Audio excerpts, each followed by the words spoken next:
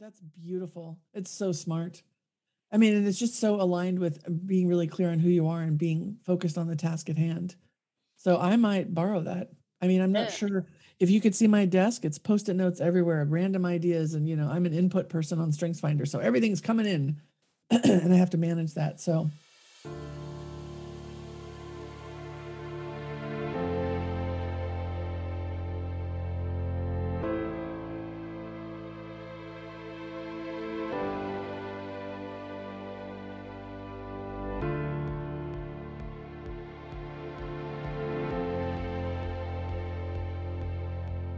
Welcome to the With Saiyyidah podcast, brought to you by the Centre for Belonging and Understanding.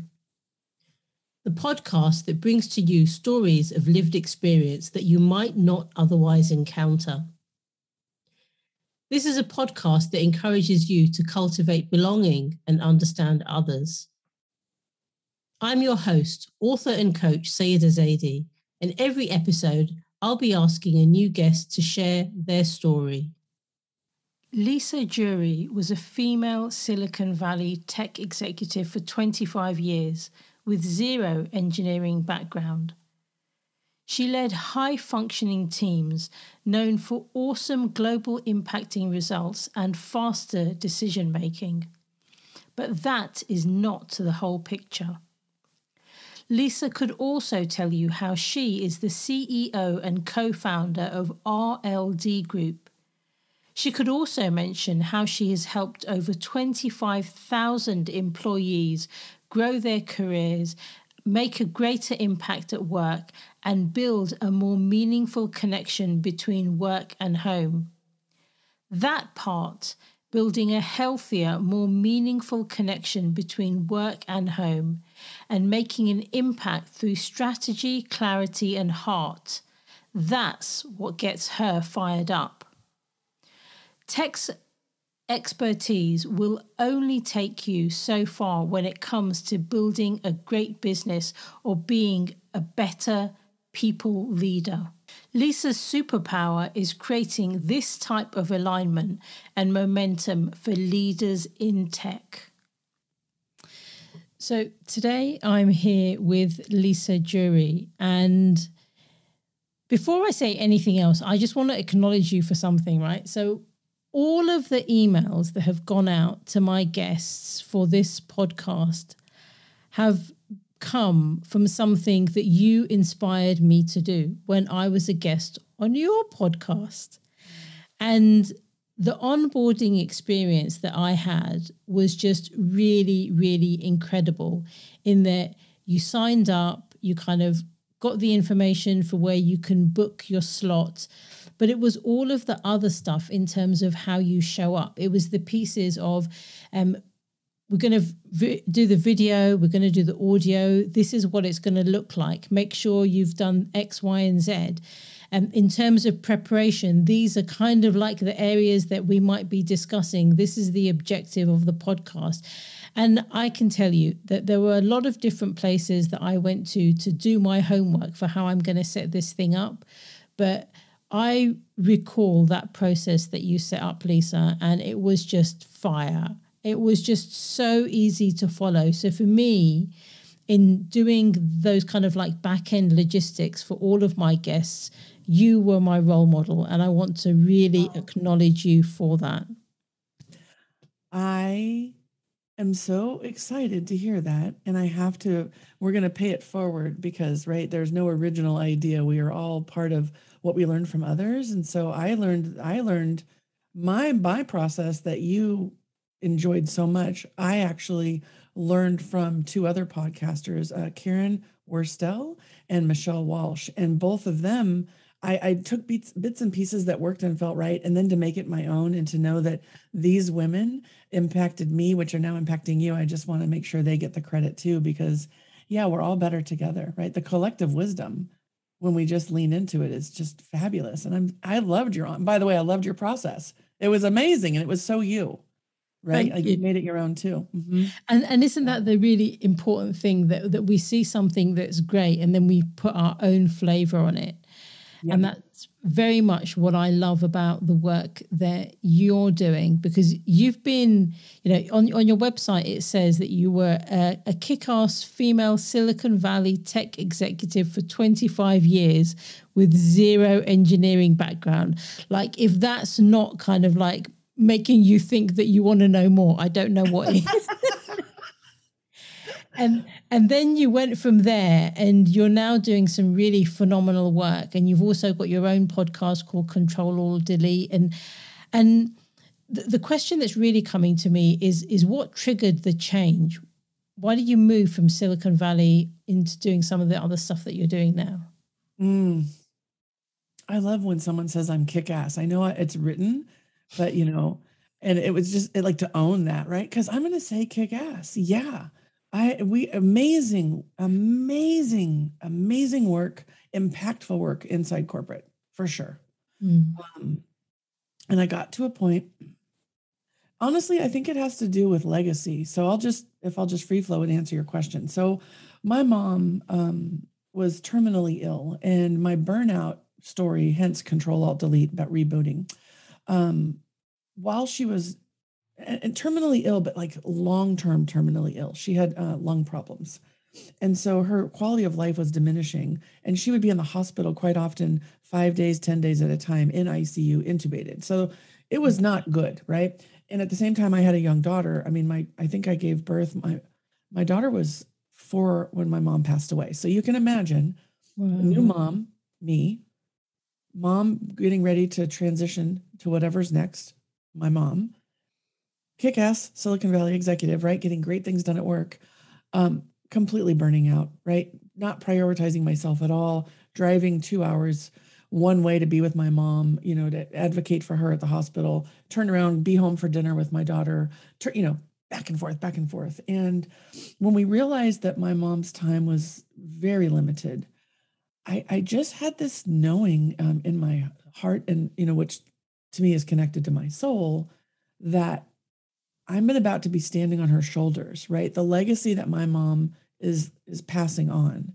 And at the same time, a dear mentor of mine had passed away. So these two women, these two very influential women in my life, their lives were ending. And it just caused me to really pause and think, it's awesome that you're doing this inside an organization and you're helping a lot of people. But imagine what it would be like if you were to really answer your calling and not be afraid and step into the unknown, which is running your own consulting and coaching business, right? Your own boutique firm, and work with all of the leaders in tech, not just one company. And so I think it was a culmination of just divine timing and reflection on what matters most right now. And that's how I chose to take that leap. And man, am I glad I did. And I feel them with me every day. I can tell you when I can feel their energy, and it shows up in the most beautiful ways. And I feel supported by both of them as they're looking down, my mentor and my mom. Wow. Gosh, I didn't expect that was going to be the depth of the answer. When people often kind of speak about their stories about why they transitioned into a new role, there's always something really profound. But I think what you've shared here is in some ways kind of like a collision of a number of different things, all pointing you to that same direction and saying, Lisa, you got to pay attention here and do something different, because this is not serving you. Yeah. And, as I'm listening to you reflect back, I think there was another point for me, which was my daughter, right? She's growing up, and we had a very long battle with infertility. And so to have her at 43, and to recognize that the way I was living my life was not really how I wanted to be as a mother, right? And a role model, and the legacy I want to, inspire and impart on my daughter. So that was definitely there too. And I didn't say that earlier because I was focusing on taking the time off to be present with my mom. But honestly, I believe it was also the pathway to be present with my daughter, who is part of our business and has been on LinkedIn. And, she loves Control Alt Delete. And we talk about the choices that we make and, how do we want to feel today, as well as what matters most. And I think I am forever grateful that I am gifted with the gifts that I bring to the world, and that I can do work like this in a way that not only is life-giving to myself and our clients, but to my family. Mm. Yeah. I love the way that you've expressed this piece on impact and the kind of legacy that gets created. So, you know, you wanted to look back in some ways and be a legacy for your mum, but you also want to create that legacy for your daughter. And I think this piece on role modeling is really important, especially for mums. One area of resistance that I still get from some people, and it doesn't actually matter what their demographic background is, but it's always kind of like, well, can you be a mum and work? Can you be a wife and work? And I'm like, I mean, seriously, are you really going to ask me that question? Right? Yeah.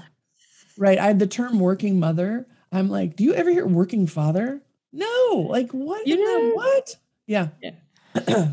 Yes. And I think what it does is it motivates me to lean in even more into this role of kind of having multi dimensions to my life, where I work and I'm a mum and I'm a wife and I'm various other different things as well, because I have a son and a daughter, and I'm role modeling to them both, and Yes, actually as indeed. is my husband, right? Yep. Mm-hmm. So my daughter sees somebody who actually is happy working and is able to do all of these other things. And my son sees someone who is, and don't get me wrong, like if your aspiration in life is to be a stay-at-home mom, and I did that for a few years, but if your aspiration is to be a stay-at-home mom and to, you know, be a good wife and all of these other things, that's all perfectly fine. Like I am not going to tell anyone what they should do in their life, right? That's not my place. Well, all I want to encourage is that people are deliberate about how they choose to live their life, right? Yes. Yeah. And so the piece about that is that you're role modeling for I'm role modeling for my daughter about what are the opportunities available to her. But also I'm role modeling to my son about what women are capable of doing. And it's very sad that we are in the 21st century and we still need to do this, but we really, really do, right? Absolutely. No, first of all, if you're a stay-at-home mom, my deepest admiration for 100%. anybody deliberately choosing that. And I say that having been home for a while myself, I, we all have gifts, right? And if I had those gifts, I would do that too, because raising this next generation is Hardest job ever. so important for the world right now, more than ever. Like I could tear up about it. And so what I chose to do is to be deliberate with my gifts and to establish this business, because that plays to my skill set. But you guess what? My husband, he runs this house. My husband meal plans and does laundry and is right now helping my daughter with summer homework. Do you know? So in my household, we're kind of doing it upside down and inside out. And that's intentional, and it's difficult, and it's breaking down even our own biases and stories that we've grown up with too. So shout out to the stay-at-home moms in ways that I can't even, because I haven't been in your shoes, I can't say anything except mad respect and deep gratitude for what you do, so that we have a blend. And when we are in this world today, and watching, I mean, one of my passion projects that I work on is a program called Be Her Ally. And I wish we didn't have to have it either. But Be Her Ally is for women who have taken a break, whether it's to raise children or perhaps help with family for other reasons like elder parents, etc. And they want to go back into work in tech, but they feel left behind. And they need allies and sponsors to support them to close that gap. And so Be Her Ally is about changing the conversation about what it means to run a household. And to make it okay, and to make it a conversation that's welcome. So you're role modeling that too, right? And so for the women that do want to work and are already feeling behind this program that is sponsored with this organization called Women Back to Work, which I have deep respect for. They're working to stop the outpour of women leaving because you can't do both in the current situation. Right. And so I can't wait for the day when you don't have the term working mom and everybody is doing work that is aligned with their purpose, whether it's working at home or working in a business or owning a business, so that we can flourish as a society. It's so important. Absolutely. And I echo everything that you said, because I remember actually when I was on maternity leave with my daughter, and when I went back to work, and a couple of weeks afterwards, my mom said to me, "Oh, I'm just glad you're you again." And I was asking her, "What do you mean?" Right. And the thing is, for me, I mean, I love the time that I was at home with my daughter, but I just knew that it was not the kind of what I wanted to do. Now the challenge that I face now is I look back at that time and I wish I'd enjoyed it more. I wish I'd taken more time off, all of those other things. Because as your kids get older, it feels as if they're kind of slipping through your fingers and they're going to be out the door tomorrow. So yeah, absolutely. Yeah. Yeah. And you know what was so interesting for me, which I don't know if I've ever said out loud in an interview, but as a leadership expert, helping people be high performing teams, but I never thought about what it would be like to be a new mom, right? That's an entirely new role, right? It's one thing to be pregnant and working and be like, oh, I don't feel good, or I'm tired, or I hope the baby's okay. And, am I doing what I can, but it's still my body. So I'm like, oh, I like how this tastes. And I know I can make the doctor appointment. Here comes this human with no operating manual. Good golly. I mean, good golly. My grandmother's with us right now. Good golly. What in the heck? Talk about feeling new, right? So whether you're new in a job or new to motherhood, there's a lot of newness, and you start to feel like, but I used to be really great at what I do. How come I don't know what the hell I'm doing? And did I do that? Like the self-doubt that shows up when you're new? Whew. So yeah, I was like, oh, give me my work back. I know what I'm doing. I had that too, for sure. That I have to say, that was a tough time. There was one thing that I wish I could have again from then, which is not changing nappies or anything else. But I went to sleep at, it must have been like 5 to midnight. This is how I'm going to describe it. And I woke up at midnight and I felt like I'd had a good night's sleep. Yes. Right? Yeah. I remember, wow, 15 minutes is rejuvenating, right? 5 minutes. That's amazing. Yeah, exactly. My husband still recalls those days. I remember him. We didn't know what we were doing. And he went to the hardware store and, he's got the bags under his eyes. And the woman says, "Are you okay?" And he goes, "This is my engineer husband." No. What is up with nursing and the sleeping? And then the 15 minutes later, you started all, this is torture. How does anyone survive? Right. And I said, honey, preach that to the mountaintop at work. Let everybody know how hard this is, because nobody talks about it. And that clerk at Home Depot or Lowe's, I don't even remember, some store like that, was like, I can see it. You're not okay. I mean, he was a zombie. And then I'm thinking, they don't even like stay home long. As the men typically go back sooner than the women, and they're exhausted too. Like, yeah. Yes. This is not an advert for people having children, is it? Yes, it's not forever, but it's, sleep like a baby. I'm like, yeah. Although I have to say that, like, I've been very blessed in my career, and I've done some really, really amazing things, and I continue hopefully to do some quite impactful things. But the best thing that ever happened to me in my life, and I'm serious, like, it puts everything else out the door, is that moment when I became a mum, and the learning that I've done through the relationship that I've had with my kids, and then also the interactions with my husband as a result of all of that. That piece of growth for me as a human being, it's love-hate, but I tell you, it's just been so good, because you really have to lean into becoming a better person and kind of wanting to continue that journey, and you're not one and done, right? Oh my gosh. It's evolving. Yeah. My sister is she's living a child-free life. And so my daughter is the only grandchild in our family. And she'll call me sometimes, she's like, I'm the auntie, I can come and go, which sometimes I'm like, auntie is a good job, right?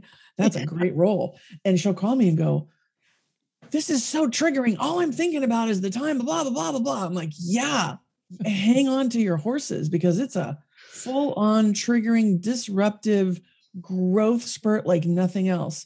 And I mean, even I got a dog after I had a child, and even having a puppy, oh my gosh, the growth in the worrying about this dog, and dogs don't speak English like to my language. I'm like, I have no idea what you need right now. And oh my gosh, the worry and the care and the be outside of yourself, like your heart living in other beings.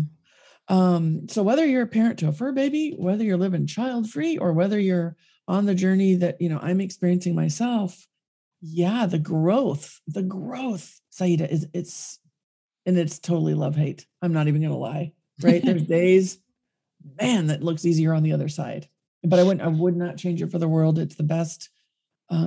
By far, I've grown more since becoming a parent than I did before that, for sure. Yeah. And I'm so glad you said that, because the minute the words love hate came out of my mouth, I was like, man, no, preach. Well, sometimes it's inconvenient when, I have a therapist and I'll be like, man, her feelings are inconvenient right now. And she's like, I know, right? We just laugh because, you don't get to time what your kids' needs are. They just show up. And so that's my phrase, like, man, this is inconvenient. We just giggle, that I can like own that in a way that's loving but yet honest, right? So the love hate, I think the hate for me is the inconvenience or the discomfort, and the love is the growth. And then really learning about myself more than I ever did, because I'm creating a space where she can show up as she wants to, who she authentically is, which is not something that I learned as a child. So I'm learning it as an adult. Yeah. That's really good. And I think the thing is that certainly what I found in my work is when I get to know myself better, actually, I can help my clients get to know themselves better and go to places that are actually really, really difficult. But because I've either had to hold the space for me or had someone else hold it for me, it makes it easier to then observe and do the same for someone else. Don't you think? 100%. Yeah. Yeah. Yeah. I think we are you had me speechless with this point. So what was showing, I'm just going to listen to my heart, because that's my new mantra. In order to hold space for somebody else, having experienced that being done for yourself first is amazing. And then the second part of it is how much we grow each time as practitioners when they trust us enough to hold space for us, to hold space for them. And, the world of work, the world of leadership, and, my world is tech. There's not a lot of conversation about the human side, right? It's code and it's tape outs and it's product releases and, competition with the market. And what's really happening is there are humans inside, making these decisions, and they need that safe space to have self-doubt, to wonder or worry, to feel stress, and to think, oh my gosh, I'm burning out. What do I do? Or, oh, I really made a crappy decision. How do I clean that up? Right. And so it's a gift and an honor to be in an environment and to have a client base that trusts me, as I know I do with you, to hold that space and to withhold judgment, and to bring, I'll say, to bring love forward, compassion, empathy, humanity into that container. It's everything. Yeah. And I think business is starting to realize that now, right? Because when it's, well, let me pause for a second. I think some of the fallout that we're facing in the corporate world is as a result of there not being sufficient empathy and compassion. And so when organizations in the past, and we've seen many of them, when organizations in the past have kind of like done their 80-hour weeks and things like this, and people, I mean, very, like, it's devastating even to say the words out loud, but people have committed suicide as a result of it. You just kind of think, well, something's not quite right. And yet we're still having this conversation about bringing in more empathy and care and mental health and things like this. And I just think there's a disconnect somewhere. Yeah. Yeah. And if I was to write a thesis today, this is what I would say. Promoting someone into a people management role that is not equipped to lead people makes them a liability to your organization, right? I think that a lot of the decisions that are made are technical, in my world, technical experts that are admired and get great results because of their technical knowledge.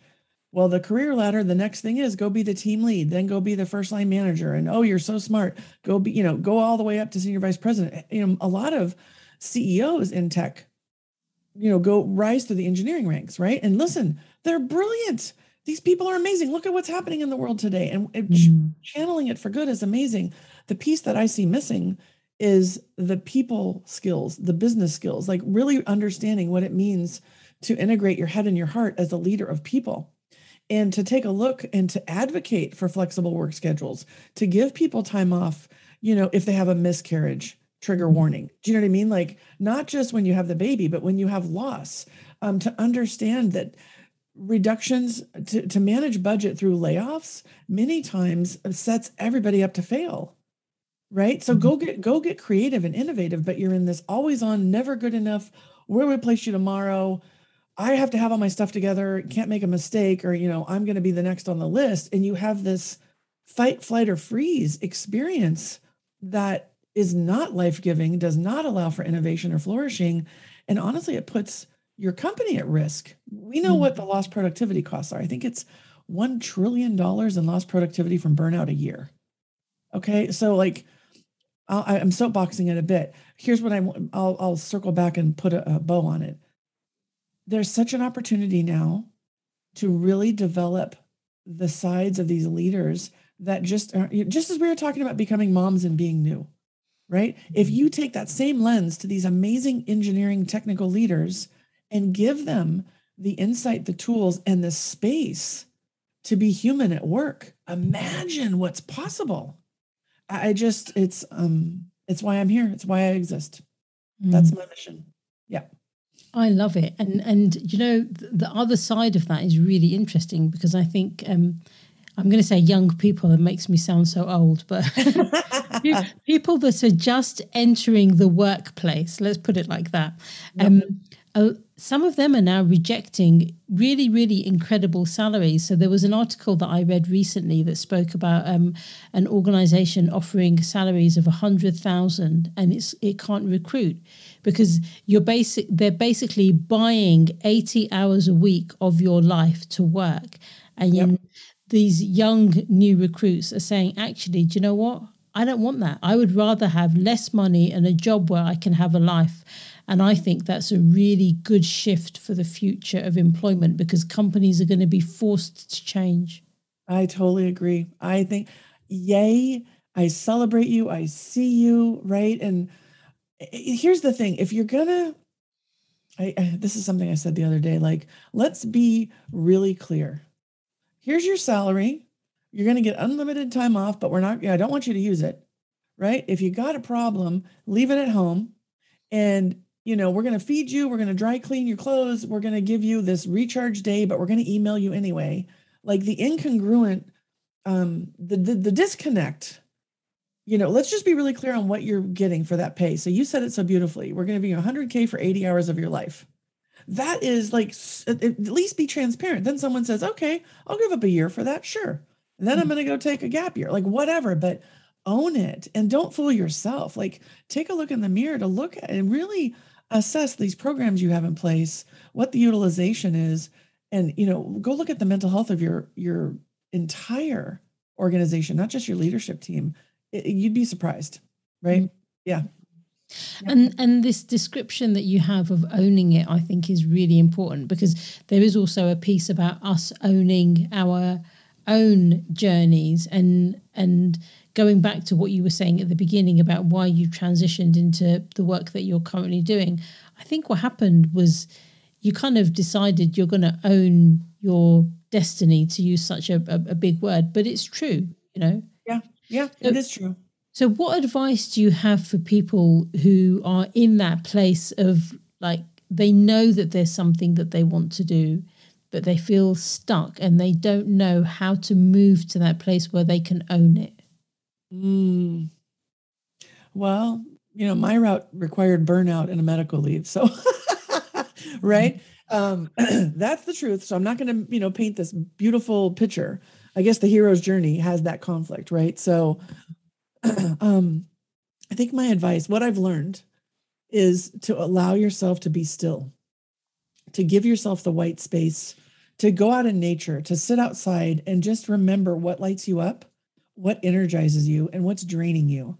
And if you start there and you pay attention to that, those are kind of little hints that will come along the way, right? And then honestly, there's the practical. How much money do you have in the bank? How are you spending it? Right? How much is in reserves? And then what is your own risk tolerance to figure out what this change would do? So there's the white space and the whispers that come when you're still and you're paying attention. And then there's the practical. And then I think one thing that I learned was go find sponsorship, mentorship, go learn from others. So I joined groups and I met people like you in organizations. And I kind of remember, I remember somebody saying it's who, not how. And when I first started figuring this out, it was always about the how, because I thought I had to solve it all. And then I realized, who do I know that can help me get there faster? Who do I know that will give it to me straight? Because definitely tickle. I think it was Benjamin Hardy who says who, not how. Is that who said it? Yeah, yeah, he's got a book written about it, which I have somewhere in my multiple piles of books that surround me that you can't see. Right? Yeah. But that's to know that is phenomenal. And so I found some people that were doing what I thought I wanted to do, and I took them to lunch and I asked them, what keeps you up at night? What do you wish you had known sooner? What's the best decision you made? Like, I just got really curious. Right. And so I think if you're feeling a calling and you feel stuck, paying attention to what lights you up and what drains you, really getting clear on your money situation. So that's not a reason. And then, figuring out the who, not how part of it, to just go ask, but get really curious, is a great kind of triangle of first steps. I love those. And what would you add? What would I add? I think I wouldn't add anything other than just really emphasizing that point about the money and getting your finances in order. Because when people ask me about, what was it like when I left my role? Because essentially what we had done is my husband was in a decent job and I was in a decent job. And I've always been very career driven and motivated in that way. And he had the opportunity to retrain as a teacher. So he did that and then got a job in a small school with a very small salary. And at the same time, I was kind of progressing in my career. So I'd become this director with an outrageous salary. And then waking up one day and saying, you know what, I don't want to do this anymore. And I remember coming back to my husband and just saying, look, there's so many different reasons. And his response was, well, we'll make it work. The reason for us being able to have that conversation was because whilst we were both on the good salaries, we'd planted seeds and did some really interesting stuff like, sorting ourselves out financially so that we could then make crazy decisions like that. And so literally we went from living on 6 figures to below the poverty line because I made a decision and my husband supported me. Yeah. You feel as if you're not selling your soul to the devil, though. That is the important point for me. Mm-hmm. Yeah. Well, I wish I had known you back then, because my journey, I think, if I can share it for the listeners to see another way too. Silicon Valley salary, Silicon Valley lifestyle. Okay. Child in private, school and figuring it all out. And to go, how are we going to do this? Right. To really figure out, wow, we have not set ourselves up, but I'm feeling so compelled with this situation with my mom. So eventually what we did is, we bit the bullet. We tried to find our way. The first day I had on my own, we went to Starbucks to write our strategy for the week. Right. And my husband was like, okay, what are we doing? And I said, I have a migraine. I need to go home. And I went home and I had a migraine. I felt like throwing up. And I called my mentor and he goes, great. You realize now, right? And I was like, great. I don't want a migraine. I want confetti, right? So what we did is we moved. We sold our Silicon Valley home that we had for 15 years, put a lot in savings. We moved to Oregon and we bought a house here. So we didn't have, what I didn't want to do, Saiyyidah, was to have to work with just anybody to pay the bills. I wanted to work with leaders who want to bring their hearts to work, who want humanity conversations, who recognize that the way to make life better is to bring your whole self. And so I knew that if we stayed there, I might have to say yes to work I didn't want to do. And that we would have tension and stress and tension and stress. And it would be clouding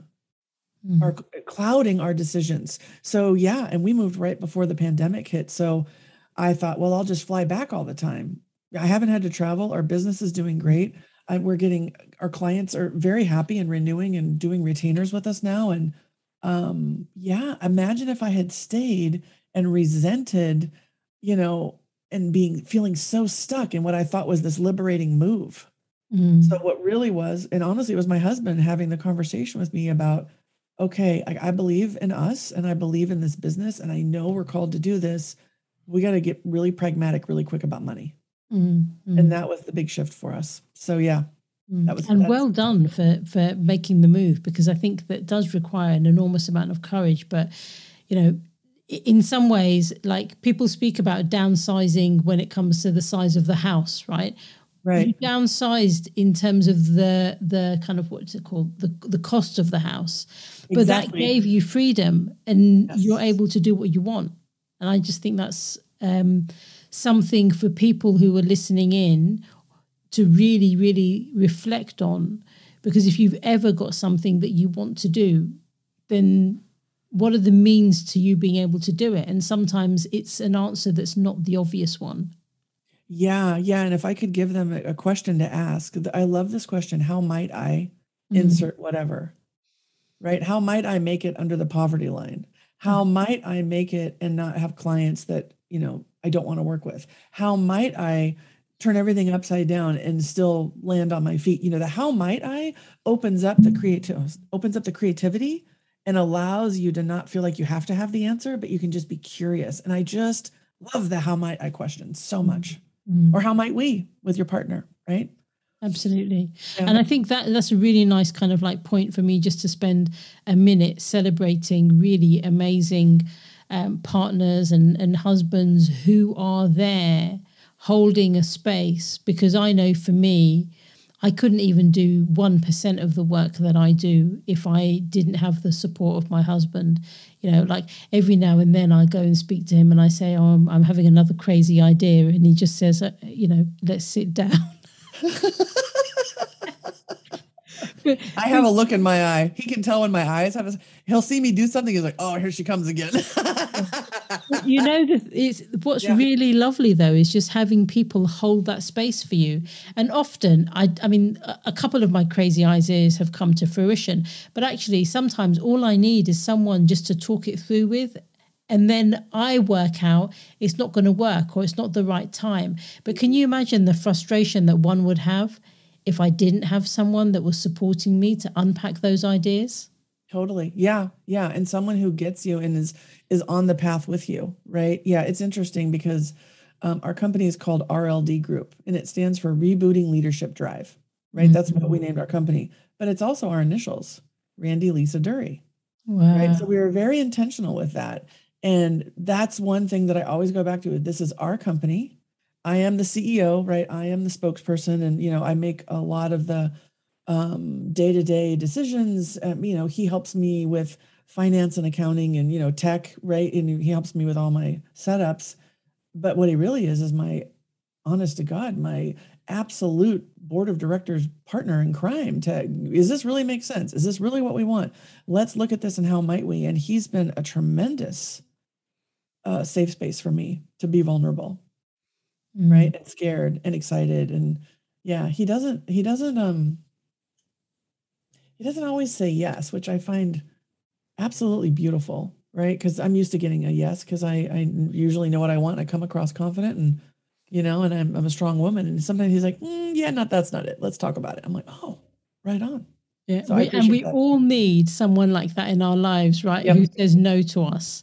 Yeah. Because I can relate to everything that you've just said. And actually I will tell you, I really value people who say no, because even in that second, it makes you think, well, hold on, what's more to unpack here? What am I not Exactly. considering, and all of Yep. that other stuff?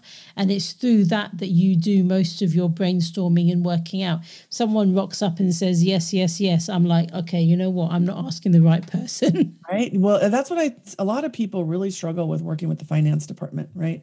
Especially, the CFO or the legal team.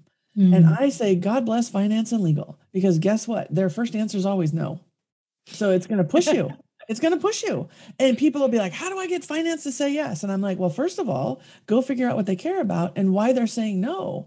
It's not how to get a yes, it's why the no. Start there, and then get to understand what they're paid to do. Because you know what? They're paid to keep the money in the bank, and they're paid to keep you out of lawsuits, and they're paid to, keep you on the straight and narrow, if you will, right? And so many times I feel like they're misunderstood. But to your point, you need to know to really push to be the highest and best in whatever you're asking for or dreaming of. Right. So I think it's just a great reframe on a no.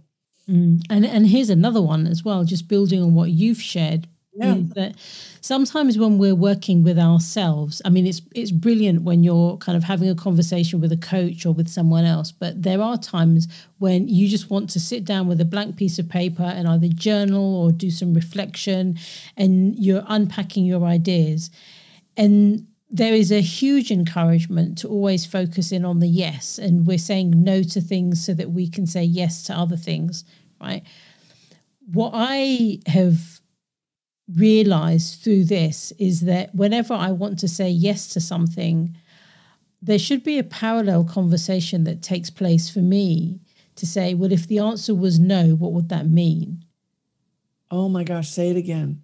That's if the answer was no, what would that mean? Yeah. Oh, right. Yeah, I thank you for that. There's my gift in today. If the answer was no, what would that mean? And I would even add, what would that make room for, or what might be possible? You know, just to like take it to the highest in my mind. I'm like, oh, if the answer is no, what would that mean? What would be possible, right? Where would that take us? Yeah. That's brilliant. That's in your next book, please. Thank you, Lisa. Seriously. Because it's like, the thing is, and now I want to go off on a complete tangent, but I won't. But it's kind of like, how do I think about the Center for Belonging and Understanding and the work that I want to do there with this question in mind? Can you just imagine? Yeah, like there's so much richness that's going to come out of that. So, OMG. yeah. Well, we need a part 2 then, because I want to be a part of that conversation. That's fabulous. Let's do that. 100%. Yeah. Let's do that. Yeah, you go ahead. I just think that it's a really, really important different frame. Because particularly for this idea of belonging and understanding, everyone that I'm speaking to is like, yes, yes, yes, of course, it's such an obvious answer.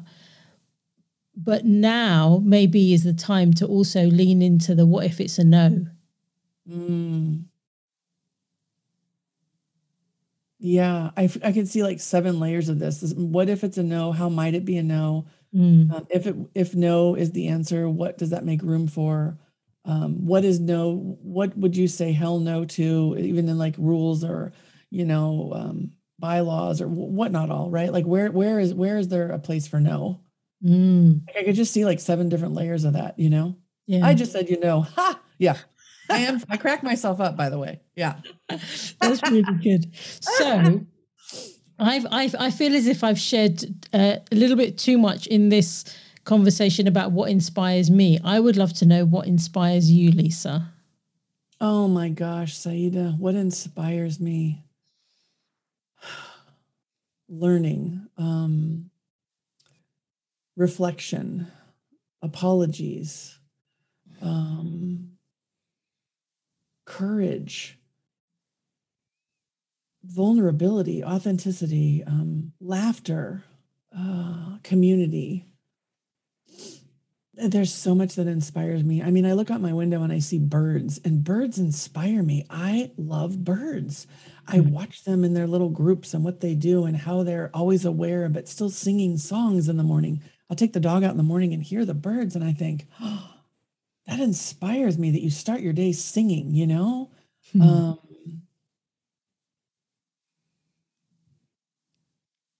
I say bravery in the sense of really about looking at yourself. Like people that'll really look inward and then evolve and figure it out. Like being scared and doing it anyway when it's for the right reason. That inspires me. People in tech inspire me. They're doing what they're doing to make the world a better place and focusing on, climate change and, electric cars and I just mind blowing to me that when you put those brilliant skills to work towards making the world a better place, one person, one community, one city, one world, that inspires me. Mm. Heart-based entrepreneurs inspire me, right? Wow. Entrepreneurs that bring their hearts to work and share them with their clients and customers inspire me. You inspire me. I mean, and I don't want to miss that one. You are somebody who always leans in and asks the question with that smile that people go, oh, mic drop. Damn, There it she's is. going to say There something it again. goes, right? Yeah. People that are willing to call themselves kick-ass inspire me. No, I'm kidding. Right? But Well, like own your own language, right? People that say dude and people that say dude at work inspire me because I say dude and I tried to get rid of it and it wasn't me. And I had someone who said to me, you better keep it. It's who you are. Like when you're excited, dude, when something sucks, dude, right? When it mic dropped by Saiyyidah, dude, so people that show up as themselves inspire me, even when they're not accepted. That's even more inspiring. Parents with special needs children inspire me. Single parents inspire me. I mean, I could go on and on. My daughter inspires me. My husband inspires me. that's a Yeah. pretty extensive list. I mean, Yeah, I'm inspired a lot. I look around a lot and I look for inspiration every day. so if that's a really interesting point, because if you are inspired a lot, how do you then pick where you're going to channel your energy and the projects that you work on? Oh, it's so hard. Yeah, I don't have a pretty answer. It's flipping hard. And yeah, I've done every profile under the sun from Colby to StrengthsFinder to Myers-Briggs. I've had my human design done. What I am is a conduit of other people's ideas, right? So I bring things together. So I connect people, ideas, and resources, and that's what comes through for me. So there's a very practical answer to that, and then a very, I would say, spiritual answer to that. And the question I ask myself, which I learned from Daniel Friedland, who is what matters most right now. And so that has been a game-changing question for me as far as where to put my time and my energy. I don't want to take the inspiration away, but similar to what you were talking about earlier about what if it's a no? One other question I learned from Danielle Laporte is no makes way for yes. Right. And so, or a thought, I should say. So, what matters most now and no makes way for yes would be two kind of lenses that help me channel. Right. But I have tremendous capacity and I can work crazy hours and be inspired all day. And then that's all great. But, how are you going to pay the bills versus let's be really smart about where you spend your time and then have your ideal day in mind and keep that front and center. But it's not easy for me. I'm inspired by a lot. I think what I do and actually particularly when I was writing the book, Results That Art and Science of Getting It Done last year, the biggest headache that I had is the inspiration that was then coming whilst I was writing. Oh, right. Right. And so what I had to do was I had to have a parallel Word document open so that I could put all of that stuff in. Because in the first few days of writing, so I'd done all my research, but in the first few days of writing, and my target was 2,000 words a day, I'd have an idea, I'd get distracted, I'd go off on a tangent, and I'd come back and I'd be like, I haven't done anything. Oh, So the minute I kind of like opened up that other document and started to basically kind of dump or place my other thoughts and inspiration and ideas into there, it just then enabled me to really then kind of focus on the task that was at hand. Because I know, because of the kind of person that I am, if I don't do that and those things are still kind of like, you know, have space in my mind or even within me energetically, they're going to come back and they're going to get louder and louder and make more noise and they'll derail me. yeah, that's beautiful. It's so smart. I mean, and it's just so aligned with being really clear on who you are and being focused on the task at hand. So I might borrow that.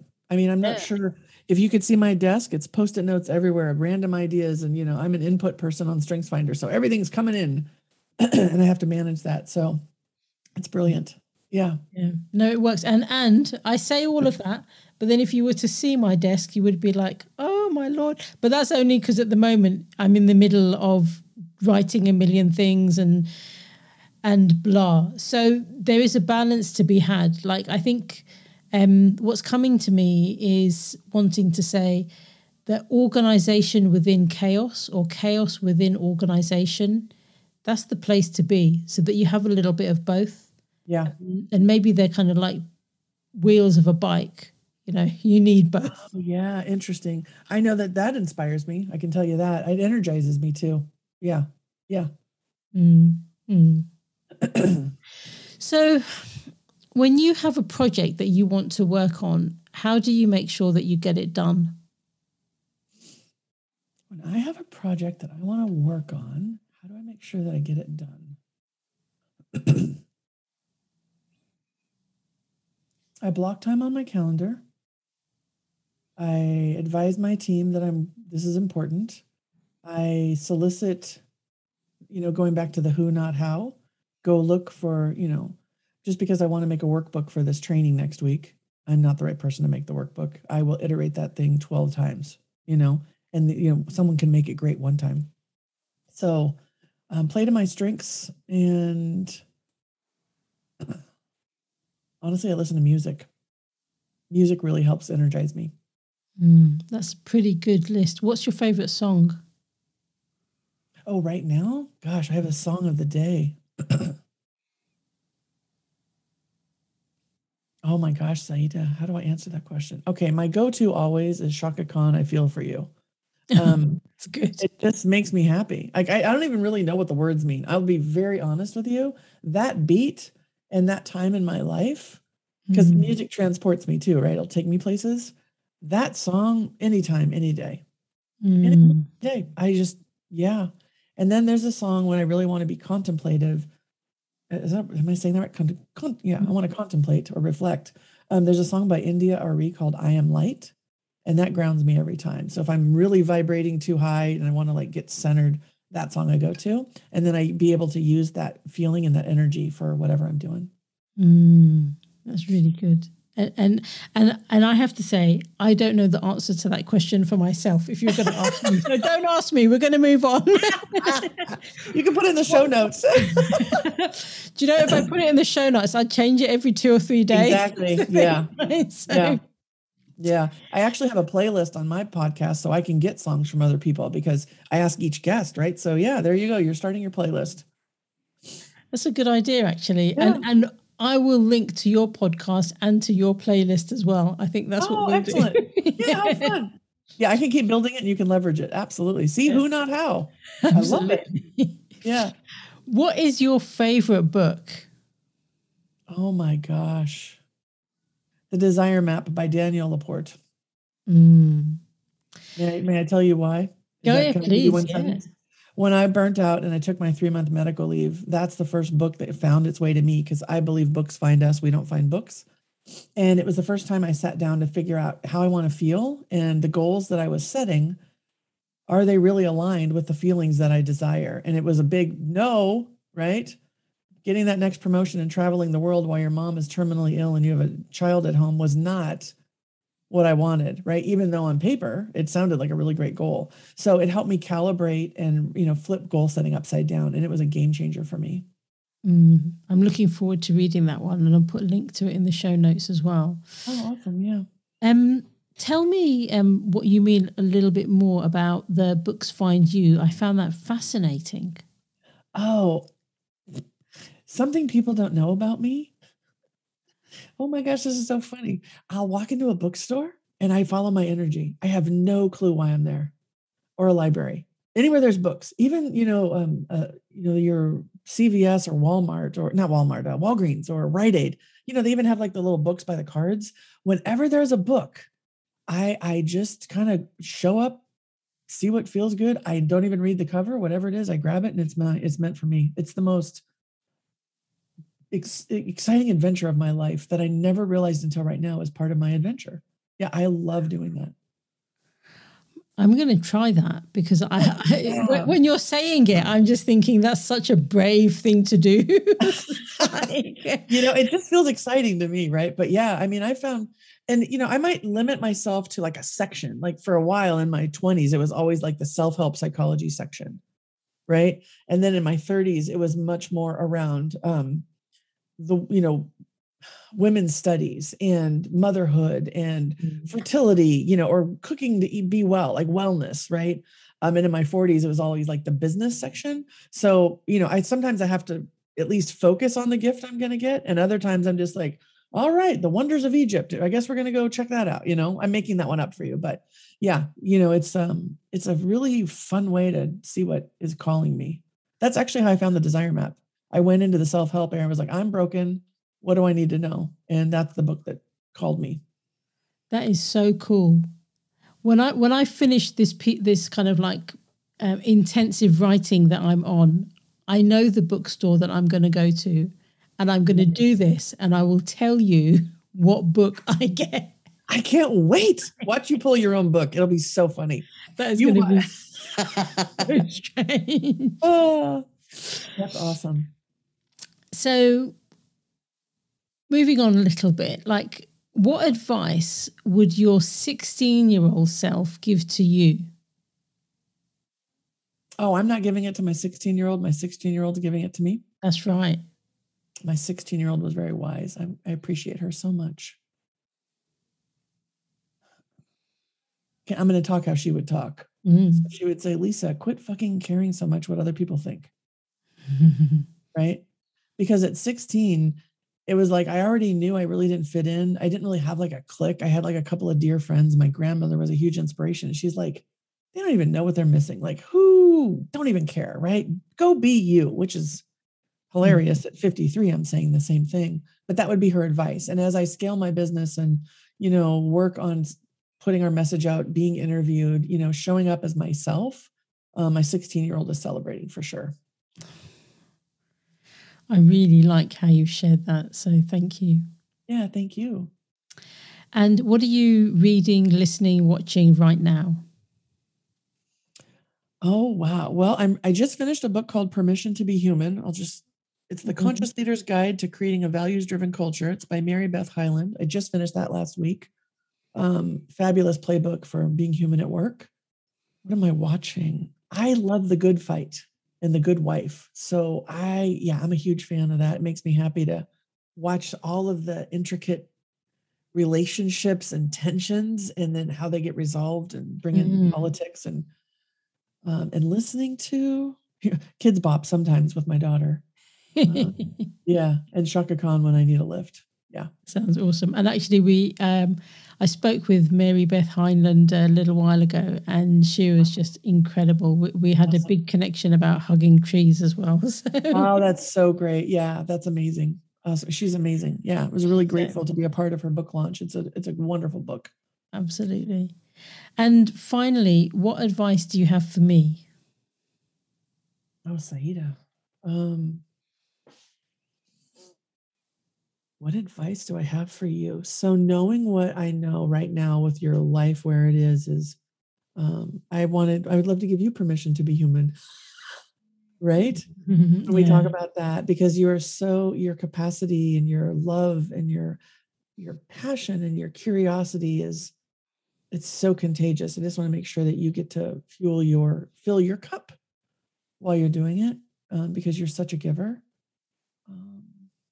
And dance. My other advice is dance. Dance when you want to.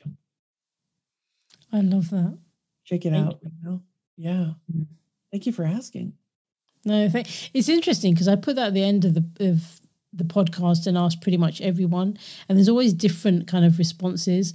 And some people may think it's kind of quite a self-indulgent question, and it kind of is, but there's learning in there for everyone, in that I have no idea what you're going to say. Yeah.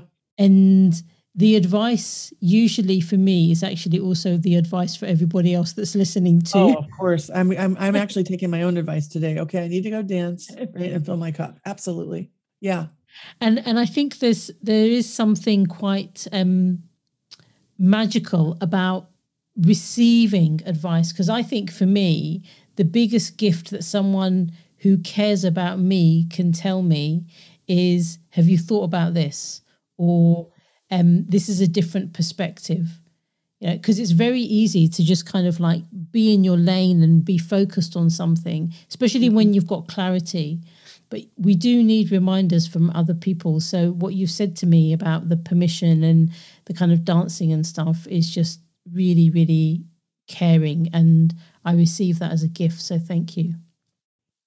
I appreciate the opportunity to do that. Like, you gave me a gift to be able to like put the lens around you for just a moment and honestly speak from my heart, right? Because that's advice for me is heartfelt. It's not from here. It's always, for me, it comes from here. So yeah, thank you for activating my heart.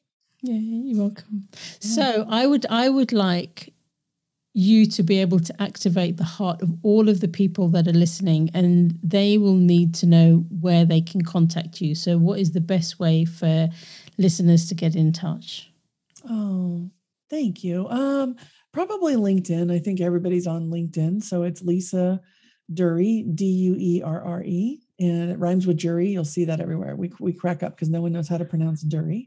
And you can also go to our website if you want. It's rldgroupllc.com, both places. And any listener of yours is a wonderful gift to us, and we, will support them and give them any kind of love that they need along the way. And I'm honored to be in community with you, Saiyyidah. It's life-giving, and it's energizing, and it's beautiful. And I'm grateful to be here. Right back at you, Lisa. And thank you so much. And I can't wait for part 2. It's going to just be another wonderful conversation. Today, I want to thank you for unpacking so many different perspectives of life, of motherhood, of working. I know that the listeners will have received that as an enormous gift. So thank you so much. And thank you for just showing up as you. That's what we need. We need more Lisa. Oh, not more cowbell, as they say. We need more Lisa. Well, I'm here and I'm in, because you know what? That 16-year-old's watching me and she's like, let's go, girl. Right? Yeah, it's time. And yeah, thank you for the space. What an honor to be on your podcast. I'm so excited.